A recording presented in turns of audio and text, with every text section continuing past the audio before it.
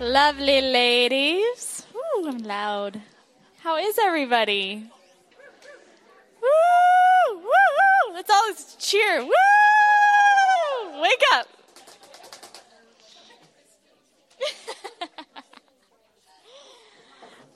All right. Well, welcome to Shine.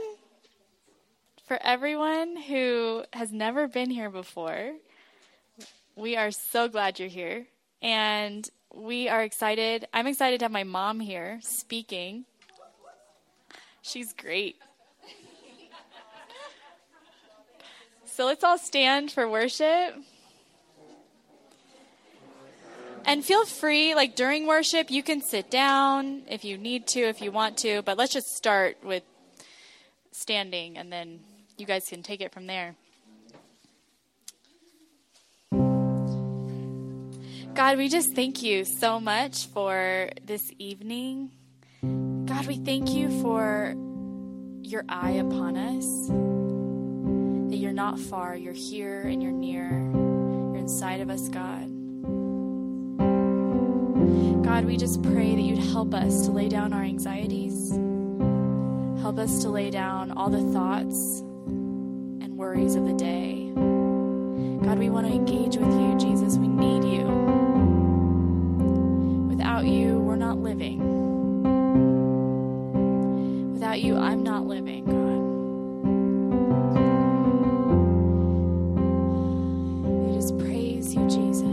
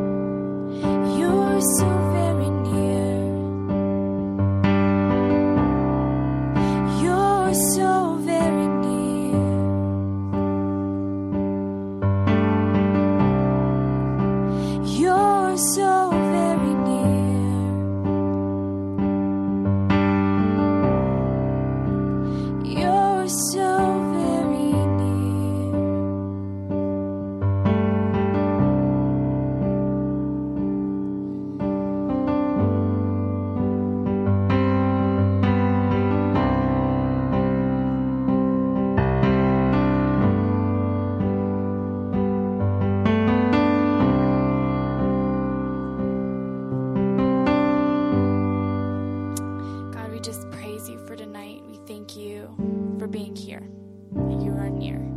God, I just pray that you would speak to our hearts. You'd open up our hearts to be fed through your word, God. Anoint your words tonight. In Jesus' name, amen.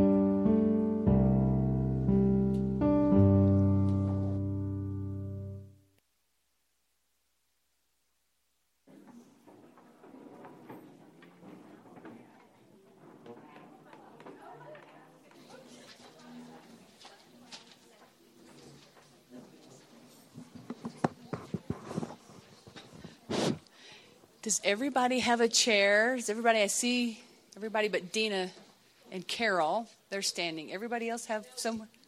Yeah, but you have, did I turn me? Oh, I hit a button on the bottom. Wonderful. So did everybody find your groups? I mean, here's the thing. It's like the body. I mean, the cells in our body, are they all lined up and marching in order? They're just kind of free-flowing and going all around. And so there's a certain organic to this. And, you know, it's like Carol came over and she said, it's kind of chaotic. I said, yeah, it is. It's okay. It's okay. It'll all work out. So anyhow, everybody has a chair. And who are the D group leaders, the facilitators? Put your hands up. Okay. And Anna will be here at this one.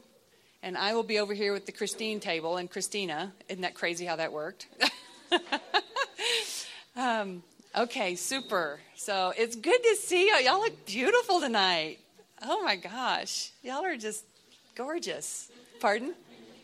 You cleaned up good. Yeah. Linda and I were talking earlier today. I didn't get cleaned up until like 4. I thought, I guess I should get cleaned up and wash my face and do something with my hair. And then I went to the closet and thought, what am I going to wear? I don't know. And I got this on clearance at Walmart yesterday and this, and I thought, I grabbed them out of the bag and I thought, I'll just wear those. I hope they work. Anybody else do that, you know? We're here. You're my girlfriend, so we can talk about that, right? Super. Well, y'all are in for a treat tonight on several occasions. Let me make a couple announcements first. Mary Folletti's not here. Who was at Mary Folletti's table last week? Did we round up? Okay, here's some Mary Folletti's. And okay, well, we'll get all that worked out. All right, she's not able to be here this week. We don't really have a facilitator there, so y'all can kind of move together here, and Anna can facilitate both of these. Will that work? Will that work? Because we need a facilitator here, right? Okay, all right. Okay, super. Thanks, Anna. Is that okay with you? Don't you love our communication? We're sisters, right? Okay. Also, who wasn't here last week? Okay, for all of you who weren't here last week, one of the things I shared was God's love is everywhere. And about 2 years ago, when I first started coming to MSC at the time, and with Jan, we were on a walk. And at that time, the first walk we went on, the Lord started showing me heart rocks along my pathway, wherever I went. And ever since then, there's a plethora of heart rocks everywhere I go. There's heart rocks everywhere you go, too. But do you have eyes to see? Do you have eyes to see along your journey of life the love that God has for you and all the different nooks and crannies of life? Whether it's on the beach, in the Riviera Maya, or up in the mountains, or going to Walmart, or King Soopers, or on a hike with a friend, or by yourself. Look for the little treasures, the little love gifts that the Lord has for you along the way. And if you weren't here last week, back there on the wall to the right of the beverage table, there's all different heart rocks back there. And everybody else got theirs last week. So you go pick one, and you take that, and when you hold it, you just know God loves you. That's his little love gift to you. And you put it somewhere that you'll see it. And it'll remind you of God's love for you. When you study, when you come to shine, when you're going through a hard time, when you're going through a joyous time, the Lord is with you. His love is with you, and he loves you. So take one home with you. At the end, go back there and pick one out that resonates with your heart.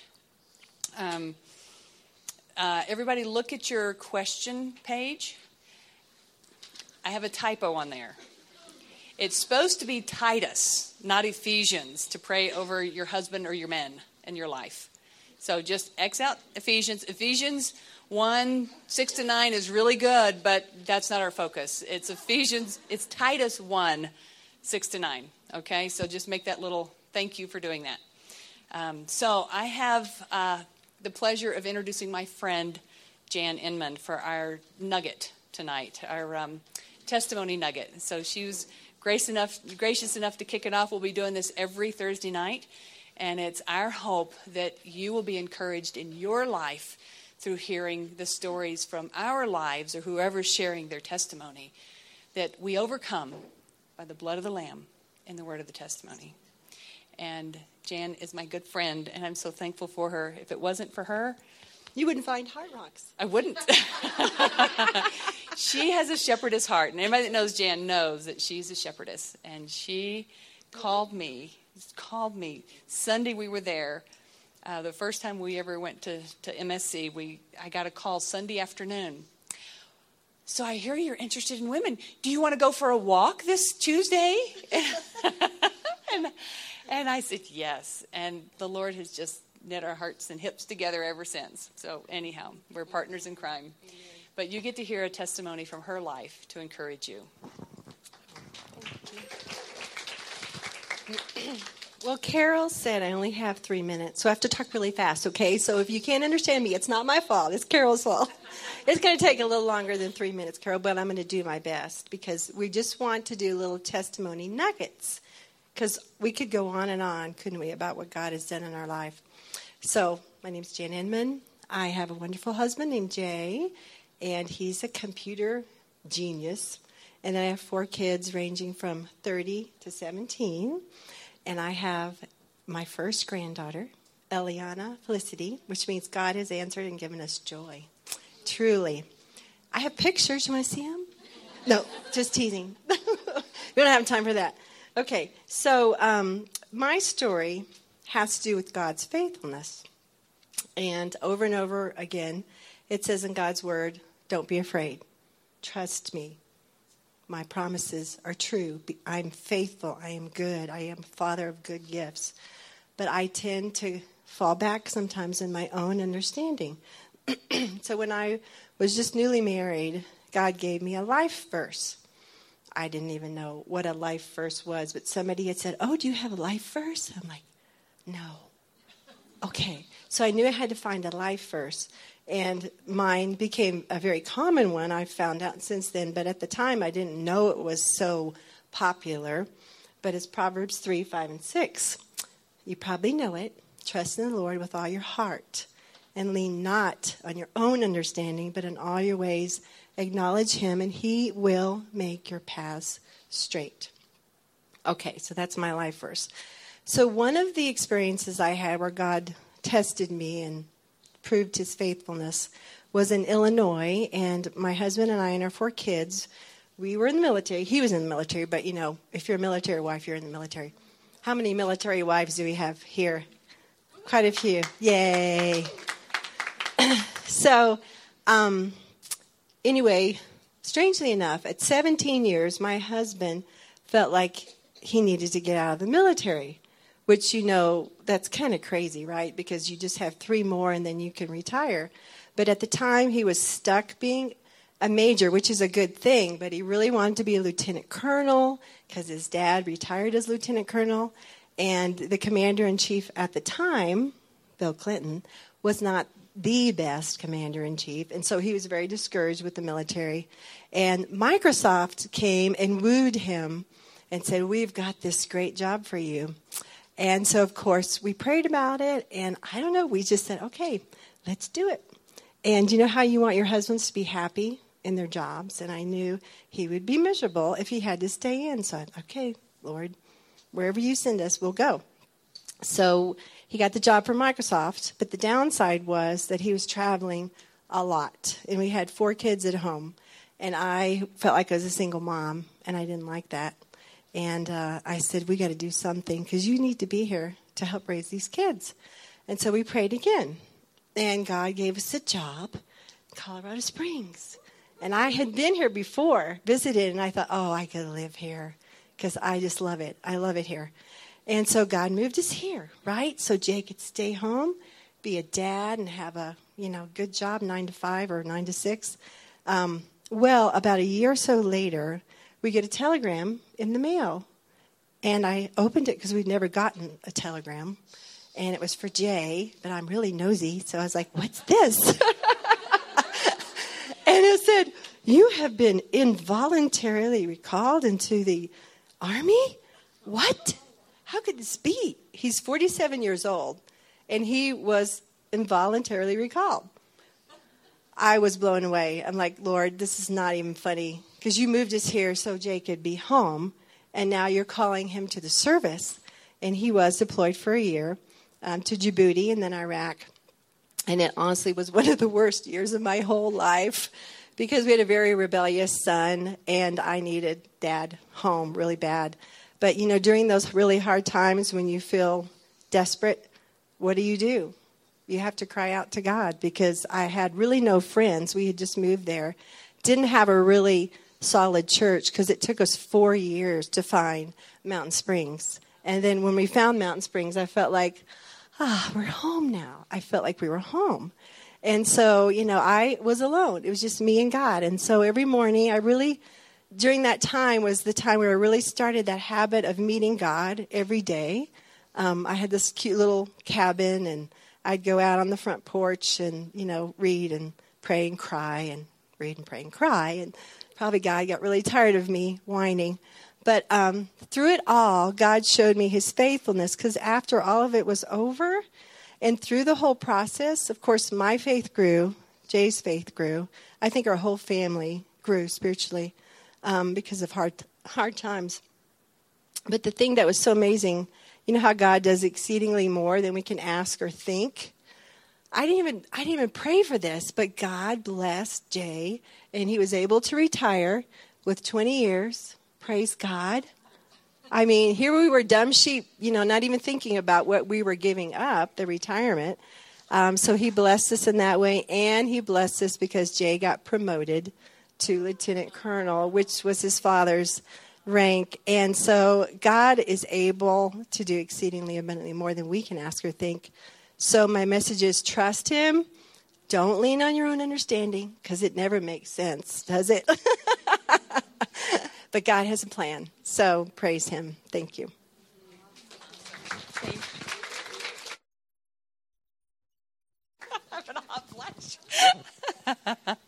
Well, I also thank you, Jan. Anybody encouraged? Yeah. Isn't it great to hear somebody's story? Just a little bit of it. And we'll hear each other's stories. That gives us hope that we're not alone.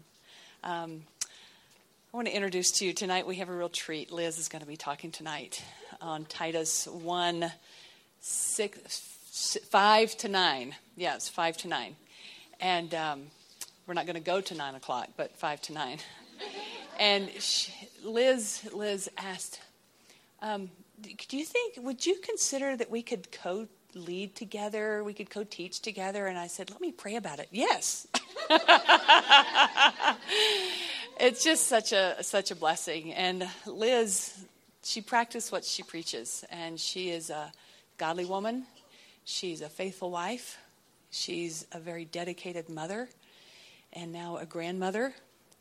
And her heart is for the home, and her heart is for your home and for your lives, and for you to be the women that God's called and created you to be. And we're very blessed to have you as our pastor's wife, and we are thankful for you, Liz. So with that, before we all start crying, Liz Holt. Thank you all for being here. I'm so glad to see you. I'm so thankful for Christine. She is, wow, these slip. Okay. So I'm just thankful that we have someone like Christine to lead this, and we're all blessed to have her be a part of helping us grow together, grow individually. We're blessed. Thank you, Christine. And Anna, I'm so blessed that you lead worship. I was going to say thanks to Anna for leading the worship. I'm really proud of her and really encouraged when your voice comes through. I have to tell a story about Anna when she was little. There's a lot of stories I could tell, but I'll just tell one. Anna wanted to know as a little girl how old I was. And so the best way she could try to figure out how old I was she asked me, were you born in the Old Testament or the New Testament? Like, just wanting to know. Like, you kind of look like you could be both. So she was little. And I was like, oh, yeah. That's good. I want to talk to you about the Old Testament and the New Testament. The word testament means covenant or agreement. And the Old Testament is God's agreement with his people about their salvation before Christ came. The New Testament is God's agreement with his people after Christ came. Don't you like the word agreement? It's an agreement. Are we in agreement with his agreement? That's a question. And you know what? That is sanctification. I think it's the measure of our maturity and growth. The more our lives agree with God and his agreement. So this is his agreement. Are you in agreement? You know, it's not really what we say we agree with, but it's how our lives are. It's how we manifest our agreement that is the agreement. And so I want to talk to you about agreeing with God tonight throughout this message. I went on a personal retreat this week. Thank you. Yeah. I went on a personal retreat this week. And I was like, oh, this is going to be so much fun. I'm going to really dig in to this scripture for Titus 5:1, 5 through 9. And I thought, this will be so refreshing. If we could equate some of God's word with the refreshing drink of lemonade, and I like mint in my lemonade. If we could equate some of God's word like that, I want to just tell you that these passages are like lemonade concentrate. It's hard. The words that we will go over tonight are hard. Man, the water made me cough. It's not supposed to be like that, is it? So the word of God sometimes is hard. And Chuck Swindoll said about this part of Scripture, he said, let the sharp edges of the Word of God stand. Don't sand them down. I'm so sorry. Let's see if this swallow will take care of the last one. Okay. So we need to be willing. Oh, you're so nice. Thank you. We need to be willing to let our theology determine our lifestyle rather than our lifestyle determine our theology. Eugene Peterson said, gosh, I hope now I won't be like, if I am, it's maybe better. We're cool, and it's okay. Thank you that my good friend came up. Good. Okay. So Eugene Peterson said, eating a book takes it all in, assimilating it into the tissues of our lives. You know, there's 3 places in the Bible that talks about eating the book. And that's what I think agreeing with God is eating all of it, eating it, digesting it, let it come into our souls. There was a pastor that said, this little book, the Word of God, is the Word of God. When we first hear the truth, when we first eat it, it is marvelous and exciting to us, and we try to devour even more of it. But as we begin to make it a part of our lives, begin to assimilate it, digest it, we find that putting it into practice is not always easy. Sometimes it is downright painful. You ever feel that way? You ever feel like you read about maybe loving your enemy? You're like, really?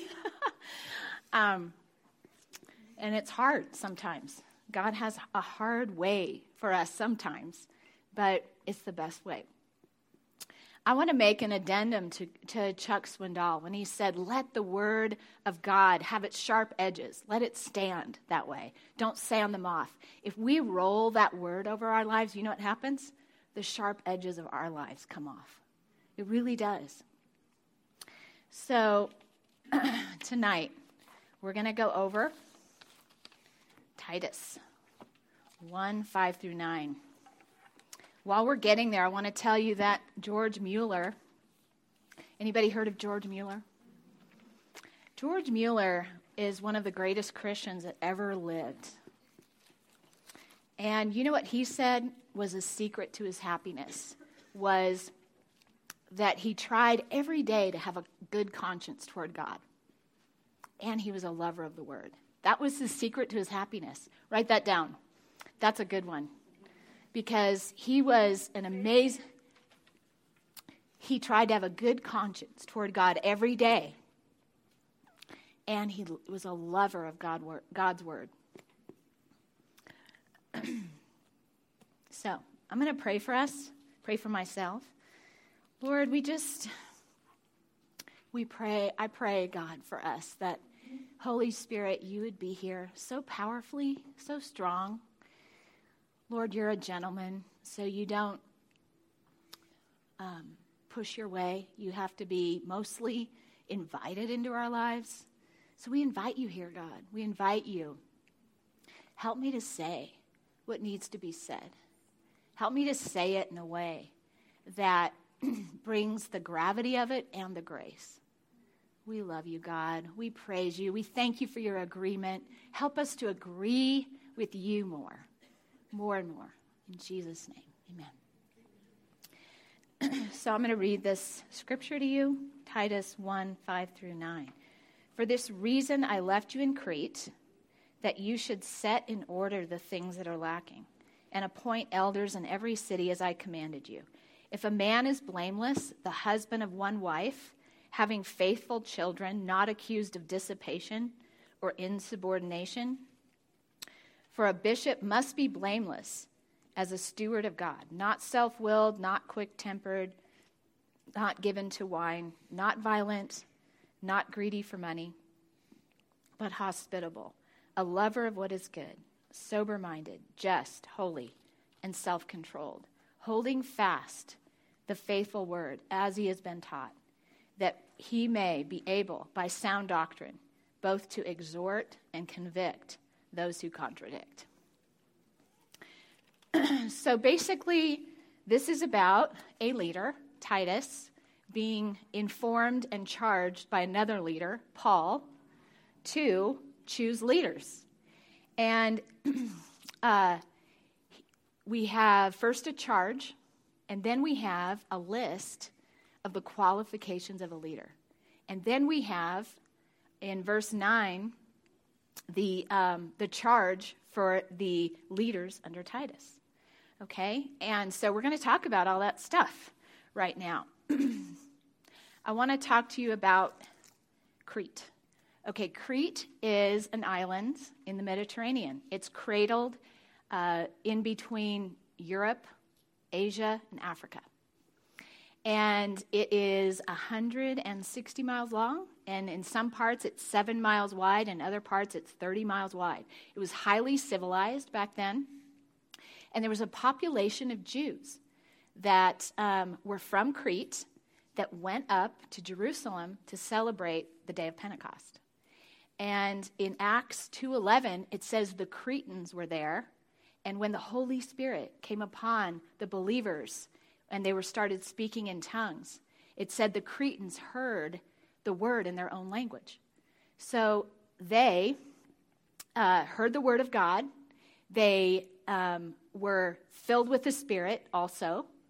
They became believers in Christ. And they went back to Crete, probably. So they went back to Crete. And they were like so excited. So they started trying to make a Christian movement there. You know what happens sometimes? What starts in the Spirit does not always continue in the Spirit. Have you experienced that in your life? I have. And we don't always just go, just a straight line. I wish so. But what starts sometimes can have some issues. And that's what happened to the church in Crete. It was a church with problems and troubles and people that were bothering the church. There were some wolves in the midst of the sheep. We're going to read some of that as we read this book and talk about that. There were also leadership issues and theological issues, spiritual issues. So what Paul says to Titus, he says, "For this reason I left you." That means that he and Paul and Titus were there together working on this issue. And Paul was probably there after his first imprisonment in Rome and came there, started working, and then he felt called to go somewhere else. So he left Titus there. Well, he left a good man. Does anybody know what the biggest, what the most infamous problem church was in the New Testament? Anybody remember? It starts with a C. Corinthians. Titus was in Corinthians fixing a lot of stuff there. He went there 3 times. So he comes to Crete, and he has a record of fixing problems. So that's always good, isn't it? He is there in Crete, and he is exhorted to fix the problems there. And then Paul leaves, and he leaves Titus there. And it says, "For this reason I left you in Crete, that you should set in order." Set in order is, in the Greek, orthao, which we get words like orthodontist, orthopedics. So it's someone who's straightening broken things, someone who's straightening and fixing broken things, okay? So this is what Titus is encouraged to do. It says that you should set in order the things that are lacking. Lacking would be deficient, things that are deficient, things that aren't right. And appoint elders in every city as I commanded you. Titus is going to need help. He's going to need good help to fix all these problems. Anybody heard of Homer? We have one kid that is nicknamed Homer in our family. That's not the one I'm talking about. But Homer was a poet in Greece. And Homer called Crete the island of 100 cities. So Crete had a lot of cities. It said in every city. So he had to do a lot of work. That's a lot of work. Homer lived in 850 BC. So almost 1,000 years till where we're at now is what Homer says is the island of 100 cities. So we're going to need, he's going to need a lot of leaders. And so I want to just share with you something really cool. Listen to Titus's record. Today, 95% of Crete would say they are a believer in Christ. That's going to be probably some people that have nominal faith, but it's going to be probably some sold-out Christians. 95%. That's huge. And that's from way back then till now. And there were tons of Muslims that were trying to come in to Crete a lot through the years. And these churches were able to stand strong. 95%, folks, that's pretty amazing. And so that's good fruit. So how did that happen? Well, these men were hearing from the Holy Spirit. They were hearing how they're going to correct this hard situation. And God told them. He gave them some wisdom. We're going to read that. And you know what? You all maybe have things in your life that are lacking. And I know I have. I know I do. And what we need to do is we need to ask the Holy Spirit, what do I do? How do I set in order the things that are lacking? If you think of the opposite of lacking, in God's eyes, it's plenty, it's abundance. You know what? This word's saying for the humans, it's lacking and it's set in order. Because God's going to do the other part. He did it with Titus, he'll do it with you. I want to share with you some of the things that have been lacking in my life. I'm going to give you 3 examples. And I'm in my 50s, so, after a few trials and errors, you kind of learn some stuff, But I want to share with you some things that I've seen God tell me what to do when I've been lacking, when something in my realm of influence, in my home, in my life, in my heart is lacking, and he has told me what to do because I've waited and asked. And I want to encourage you to do that tonight. I want you to leave here thinking, I'm going to set some things in order. I'm going to do orthao. I'm going to do the orthodontist, orthopedic work in my life. And there's always something, That's one thing I have learned. Have you? It's like if God gave you a break, just wait. It's coming. The lacking stuff. We live in a broken world. So I'm going to give you 3 things. One is when I was a new mom, I would say I struggled with anger at times. And I was trying my best to be a really good mom, but I would get really angry. And I remember thinking that, wow, my anger's working. Look, everybody's falling into line, And so it was hard to give it up because I'm like, wow, it really gets some things going. But I could tell that it wasn't good. It wasn't a good thing to do. But you know what I'm saying? Anger is tricky because it looks like it's working. Because people are like, oh, she's going to get angry. Or she did get angry. So I started to feel convicted about that. And I really started saying, every time I get angry, I hate my sin, Lord. I just hate it. Will you help me? I just started praying. And I started looking at verses in the Bible about anger, and it says the anger of man does not achieve the righteousness of God. And I started thinking, well, it looks like it's achieving. But I started realizing people don't like to be around angry people.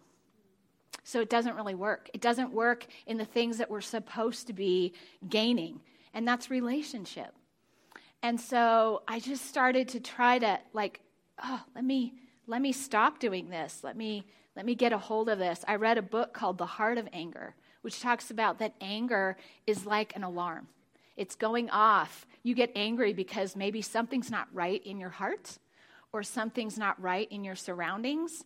And you need to figure out what that is so you won't get angry. It won't trigger you. That's one thing. And I don't think I struggle with it anymore. But I did. And I can see that God's helped me in the process of getting over that. Another thing is I saw that I had 2 struggling adult kids a couple years ago. And I have enough kids where you can't tell who it is, so that's good. Because I don't want to expose anybody. But I just asked the Lord, what do I do? I see it. You know what a good leader does? This is what I've learned. They recognize a problem before it's a crisis. And so do that in your homes. Look and say, what's going on? What do I do, God, before it becomes a crisis? Let me get your wisdom. So with these 2 adult kids, I felt like the Lord was saying, do a fast and I would do prayer walk, and I would anoint my property that I live at with oil. So if you come to my house, I still do. There's like drips coming down the gates. That's okay. I like it. It's good. So I would anoint my property, and I'd walk, and it would take about 10 minutes, and I'd just cry out to God for these 2 kids. And God, first of all, I want to tell you, the first week and a half, I was horrible at fasting. I would like always cheat. I'd be like, oh. And so, but I was like, well, I'm going to keep going. And then I was like, okay, help me get this fast going. So that finally happened. But it wasn't good for the first part. It's like, wow, I've eaten more cookies, like than I usually do. Anyway, by the end of that month, though, God showed up so powerfully, and I got to see my 2 kids change. And the things they struggled with, like, never came back. And so I knew that God had showed up, and I felt empowered. But you know what? He accepted an imperfect sacrifice, too. Like, we give 10%, and he goes 100, And so that was another thing. But I heard from the Lord, do that. Another thing is I had trouble saving money. I'm trying to give you different scenarios. I've always had trouble saving money. I don't usually go into debt, but I like to spend our paycheck. That was, it's like I would think, well, we have 7 kids. Like, of course I'm going to. And Steve would say, I think we should save more. And I'd be like, yeah. And I just wouldn't. It's so bad. It was like, and he's so good at it. And I want you to know that the road is so well taken care of because of him. He's very frugal, and he's very conscious, and he wants to see this be a healthy financial place. So anyway, so I just wouldn't, and it was a problem. And then we had a wake-up call 2 years ago where his whole salary was in question. Some of you know what I'm talking about. But all of a sudden, it was like, oh, I smell some coffee. And it's like, wow, I really haven't prepared us very well. And so I thought, you know what? This is never happening again. And Lord, what do I do? How do I get a different mindset? Okay, I became a Dave Ramsey junkie. Anybody a Dave Ramsey junkie? Cool. And also, I did some other things to help us save money. And so what's cool is now, I used to be like the money spender. Now I'm the money sheriff. Like, people say, we need this. I'm like, next, you wait 2 weeks. We got to wait till a new paycheck comes because I am saving money. But you know what I did? I crisis-proofed with Steve. Steve is always going to do this. But when he had me join in, we crisis-proofed our finances. And that is such a great place to be. So I want to tell you that when we have things lacking, God is so good. He's so amazing to give us wisdom and a path of how we're going to do orthao. How are we going to fix this? Listen for it. Ask him. He can take the worst problems. Think of Crete. And he can do amazing things beyond what we can ask or think. So we're going to go into 6, 7, and 8. It says, if a man is blameless, the husband of one wife, having faithful children, not accused of dissipation or insubordination. For a bishop must be blameless as a steward of God, not self-willed, not quick-tempered, not given to wine, not violent, not greedy for money, but hospitable, a lover of what is good, sober-minded, just, holy, self-controlled. Okay, so this is a list. 5 negatives, 6 positives. Is that right? Yeah. So, first of all, the leaders that God wants to be in place are blameless. That means not that they're sinless. It means that no public charge can be brought against them. And so that's important. That's important for leaders. They are to be the husband of one wife. Marriage not only brings a lot of delight, but as you know, it brings a lot of discipline. And a leader needs to be disciplined. And it's really important for sexual purity for a leader. It's really important. And the next one is about children. The next point, having faithful children not accused of dissipation or insubordination. Children, faithful means believers in Christ. That your testimony has made them want to know Christ. And it's important for a leader of a church to have children who are believers in Christ, and they are not accused of dissipation. And dissipation means descent into drunkenness, darkness, decadence, self-indulgence. Rebellion or insubordination is the action or process of resisting authority, refusal to obey rules of acceptable, normal standards of behavior, unruly, wild living, out of control. I just want to say this. The most important thing we can do as parents of especially little children, is to be concerned about their salvation and their discipleship. It's the most important thing.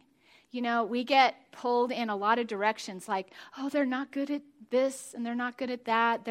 They need to be good in a sport. They need to be good in music. They need to be great in academics. We get pulled all these different directions. Really, really, the most important thing is their salvation and their discipleship. It's so important. They can make up the math later. They can make up, no, I don't know if they can do the sports. I don't know. But that's not what's going to carry them through their lives. And so we've got to be about their spiritual lives. That's got to be the most important thing. And you know, as adults, when they're adults, that's what you're going to enjoy, is them walking with God. And I think, too, that all children, or many children, go through phases of hard times. They do. No one's perfect. No one's got this perfect record. I think what we want to see, though, and this is a hard thing for leaders, because we always talk about the fishbowl. You know, the fishbowl is the pastor's family or the leader's family or whatever. This is kind of saying that's the way it is, unfortunately. You know, you wish, I don't want to live in a fishbowl.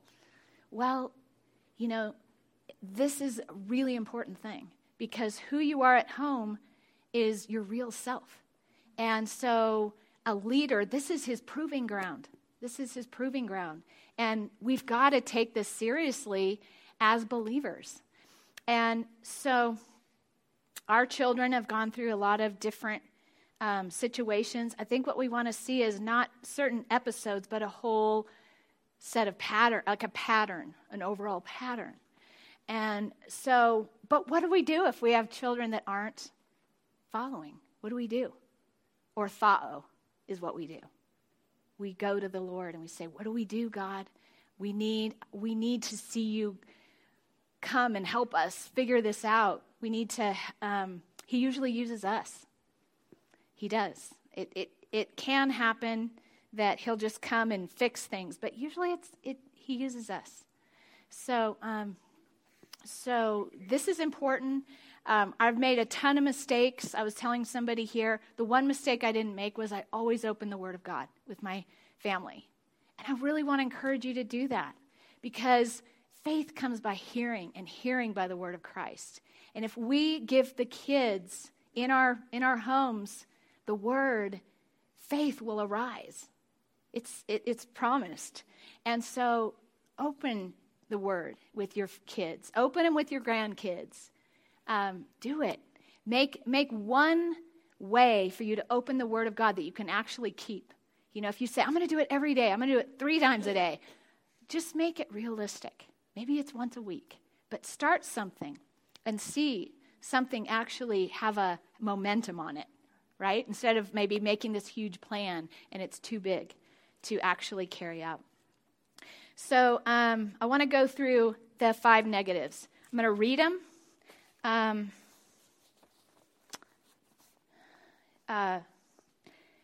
a leader, an elder, is not self-willed.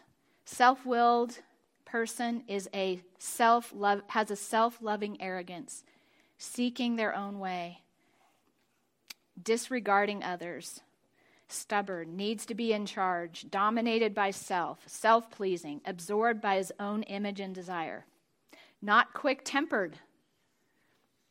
First of all, I want to say, God wants you to have good leaders. He wants God's flock to have good leaders. Why? Because you're supposed to follow, and you're supposed to reflect your leaders. So he wants you to have great leaders here. And if you go into another church, he wants you to have good leaders. He doesn't want you to have leaders that are absorbed with themselves. He wants them to be about you and your growth. Not quick-tempered. Someone who is quick-tempered is quarrelsome, prone to anger, has an angry spirit resting under the surface. This person nurses angry feelings. God doesn't want you to have an angry leader. He wants you to have a leader that has peace and can help you live in peace. Not given to wine. The bottom line here is not like you can't drink anything that's alcoholic. It means be clear-minded. Don't let anything control your mind besides the Holy Spirit. And it's someone who maybe is always having to have a drink with every meal. Like, that's probably not a good habit. Or they gravitate toward places of alcohol. Those can be kind of yucky places sometimes. So they're not given to wine. That means given to wine. Doesn't mean don't have any, okay? Not violent. One who is looking for a fight, who will attack verbally and or physically, has a mean spirit. God does not want that for you. He wants to have, a leader needs to be someone who's going to feed, love, guide the flock. Not greedy for money. One who does not want personal gain out of ministry. Pastors are, it's in here that we can get our income out of the gospel, out of the church, but it's not someone who's going to take advantage of your money for their profit. God wants your money to be used responsibly and with integrity. And so, yeah. And hospitable. This is an open heart, open home person. This is someone who invites and entertains even strangers with kindness and without reward. Remember in the Bible it says have feasts for people who aren't in your family but have needs. And God loves that. So be about that. I want to give you another thing that I think we need to watch because our world can tend to be unfriendly. Unfriendliness. Be careful about being unfriendly. I'm not saying never do it because, if there's someone, that's hurting your children or whatever, yeah, you don't have to be friendly. But unfriendliness is a behavior of sinners. Jesus, it says in Hebrews 12, it said that he endured the hostility of sinners. And if you look up hostility, unfriendliness is the first thing. So be careful about, being unfriendly to people. We should have most of the time, like I said, it can't be all the time maybe, we should have a friendly atmosphere. We should be friendly with each other.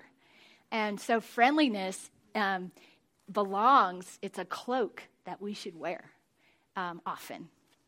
And you guys are that. I love being around this crowd. So a lover of what is good. You can tell a lot about a person about what he loves, who he hangs out with, what he does in his leisure time. Be a lover of good things. I think of Philippians 4:8. Think on the things that are noble, good, above reproach, above, all that stuff. Write that down. Look that up later. Philippians 4:8. Let's go back to sober-minded. Saving thoughts. Your mind should be full of saving thoughts. Saved thoughts. You're saved. You're not lost. You're not out there by yourself. You are saved by God.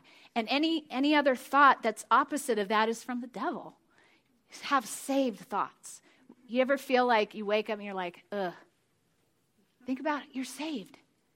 You are saved. Redeemed thoughts. Thoughts that are lifted above frivolity. I was in a gym with just on my little retreat, and I was watching this show because it was on, and somebody else was in there. It was about how somebody, I've never seen it, but it was a doctor show, and it was about how several people ate a box of chalk every day, and they were trying to help them. I'm like, oh boy. Like, wow. That was frivolous. There's a lot of frivolity out there. There's a lot of frivolity. Keep your mind above those things. I mean, really, if people are watching that, we really need to save them. We really need to get a hold of their lives. I'm serious. I was like, oh my gosh. Like, we have to have a show about that. Like, I'm just like, take a bite. Is it bad? Yes. Don't eat it. You know? Like, we don't need a show about this. But anyway, so keep your mind above frivolity. A lot of really frivolous things. Thoughts that are sure and steady. Wisdom, prudence, just, being just. That means righteous, approved by God, because we know Jesus, because his blood covers our lives. And we live according to God's standards as just people. And it says the just shall live by faith. So we need to have leaders that live by faith, not according to this world, but we live by faith. Holy, that means free from sin. That doesn't mean we don't sin, but it means we know what to do with our sin. And we're doing in the children's ministry, we're going to be teaching about confession. And Carol and I get to teach that together. And our verse is 1 John 1:9. If we confess our sin, he is faithful and just to forgive our sins and to cleanse us from all unrighteousness. So all we have to do is confess. And you know what confess means? Agree with God. All we need to do is agree with God about our sin. If you remember, I said one thing I started to do when I noticed I had an angry tendency is I would just say, I agree with you. I hate this sin. I agree with you. And that's all we have to do. It's so simple, but it does take humility. We have to go, okay, I surrender. I give up. I want to give that up. Whatever it is, we just start agreeing with God. And you know, sometimes the devil can empower someone or something in our lives that we've done over and over again. The power of agreeing with God can break that. We can just start saying, I agree, God, with you. And then it says that he is faithful and righteous to forgive us our sins and to cleanse us from all unrighteousness. So we have forgiveness and we have a cleansing. So we get washed when we confess. Try that. Try that. See what you can, you know, when you have those, maybe the feelings of anger. Maybe if you are, one thing I tell my boys is, especially for the boys, is, you know, we all have a curiosity for evil. I tell them that because I want it to normalize that. And because these boys have very easy access to porn. And it's very prolific. And I want to dispel the what do you say?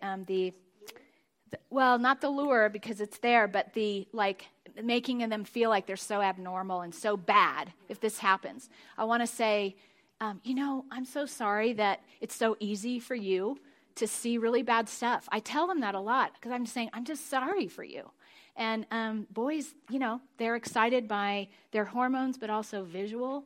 And then I just said, you know, we all have that curiosity for evil. And they're like, yeah. So we all have things that we need to confess. And we get free. Another thing is sometimes people drive us crazy. They do. sometimes they live with us and they drive us crazy. And we have to be quick forgivers, instead of saying, like almost nursing those feelings like, I forgive them, Lord. I forgive them. I just want to start clean with them. I totally ask you to forgive them. I forgive them. And then we get set free again. And like everyone gets a clean slate. And by the way, sometimes, don't go to that person and just say, there's some times where we need to do this, but a lot of times we just need to have it between us and God. Because if I said to Christy, I just want to let you know I forgive you. You're like, oh, good. Like, thank you. All right, so self-controlled. This is the overriding quality for all of these 11 attributes of a leader. It's the most important thing. It's control on the inside. It's letting the Holy Spirit have more and more of you so that you can say no to temptation. You can restrain urges. You can control your appetites. And you sanctify your desires. We all have desires. We need sanctified desires. And it's going to happen with day after day being in God's Word, confessing our sins. It's the same old, but it's so good. It's powerful. It's strong. Spend time in the Word. Spend time in the Word. Remember, George Mueller said that he was happy because he had a good conscience toward God and that he loved the Word. I'm almost done. I think as I went through these lists, as I studied them, I just wept. I'm not a crier, and I just wept because I realized I don't do all these things really good, and I haven't done them good. But I was like, Lord, the next couple decades of my life, I want good leadership coming out of myself. Would you help me? And I'll tell you, I apologize to all of you sometimes for not being a good leader. And what really kills me is my own family. I haven't always done the right thing. I haven't been that leader for them that I want to be. But I hope that this is helpful. A list is really supposed to help you. That God, if he lists something, it's supposed to help you. So let's all be helped by the list, even though it's convicting. Let's look at verse 9. It says that a leader is to hold fast the faithful word he has been taught, and that he may be able, by sound doctrine, both to exhort and convict those who contradict. So, sound doctrine. Doctrine means teaching. Sound in the Greek has to do with the word health and hygiene. And so, you'd think it was sound meaning like, you do that. That's what I was like. But it's about being healthy. And healthy is that balance. It's not legalistic, but it's not licentious either. It's us knowing what the word says and trying to live it out. It's agreeing with this word. And a good leader will try to lead his people to health. And you need to be good leaders in your families and lead your kids to health. Lead them to health. Let them know what's in this word. And we're to have two voices going on. One is to exhort people. It's to teach the people of God. And the other one is to convict those who contradict. We have to also protect the flock by speaking out. We need to speak out. Do you know that now we have such a politically correct, I feel it, sometimes I'm like, I don't want to say that. Everyone's going to hate me. But you know what? Let's all join arms and say, I don't care what people say. I'm going to speak this word.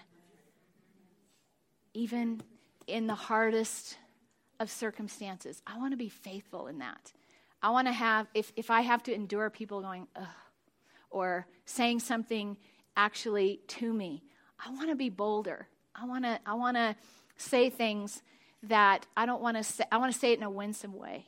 but I don't want to miss my opportunities to be bold for God's standards. So I want to end with this thought. Did you know that God doesn't need your obedience? He does not need it. You do. You do. I do. I need my obedience.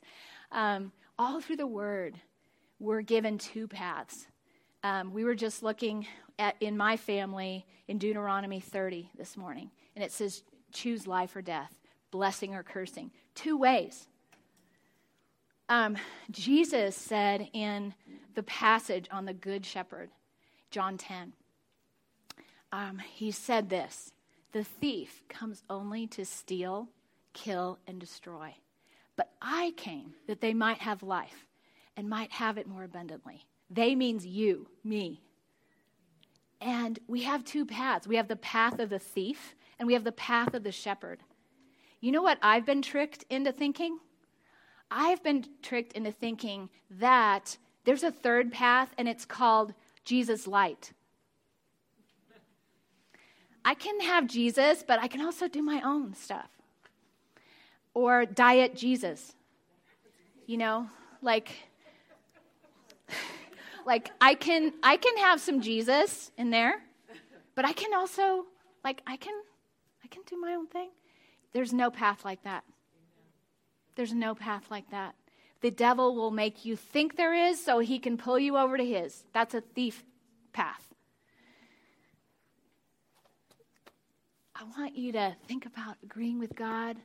I want you to say, God, I want to let even the hard, sharp edges of this word roll over in my life. If you're really reading it, you'll feel that. You really will. And I want to finish up with a quote by a man who's named Richard Baxter. He wrote a book called The Reformed Pastor. That's about a leader, okay? It's a cool book. It was written in 1656. Get that for Christmas. The Reformed Pastor, because everyone who wants to be a leader should, it's a good book. This is what he said. He's a really cool man. This is a man who I think has sound doctrine, healthy teaching. When your minds are in a holy heavenly frame as a leader, your people are likely to partake of the fruit of it. Your prayers and your praises and doctrine will be sweet and heavenly to them. They will likely feel when you make much with God. That which is most on your hearts is like to be most in their ears. When I let my heart grow cold, my preaching is cold. When it is confused, my preaching is confused. And so I can oft observe also in the best of my hearers that when I have grown cold in preaching, they have grown cold. And the next prayers I have heard from them have been too much like my preaching. O brethren, watch therefore over your own hearts. Keep out lusts and passions and worldly inclinations. Keep up the life of faith and love and zeal. Be much at home and much with God. Take heed to yourselves, lest your example contradict your doctrine, lest you unsay with your lives what you say with your tongues, and be the greatest hinderers of the success of your own labors. One proud, surly, lordly word, one needless contention, one covetous action may cut the throat of many a sermon and blast the fruit of all that you have been doing. Let your lives condemn sin and persuade men to duty.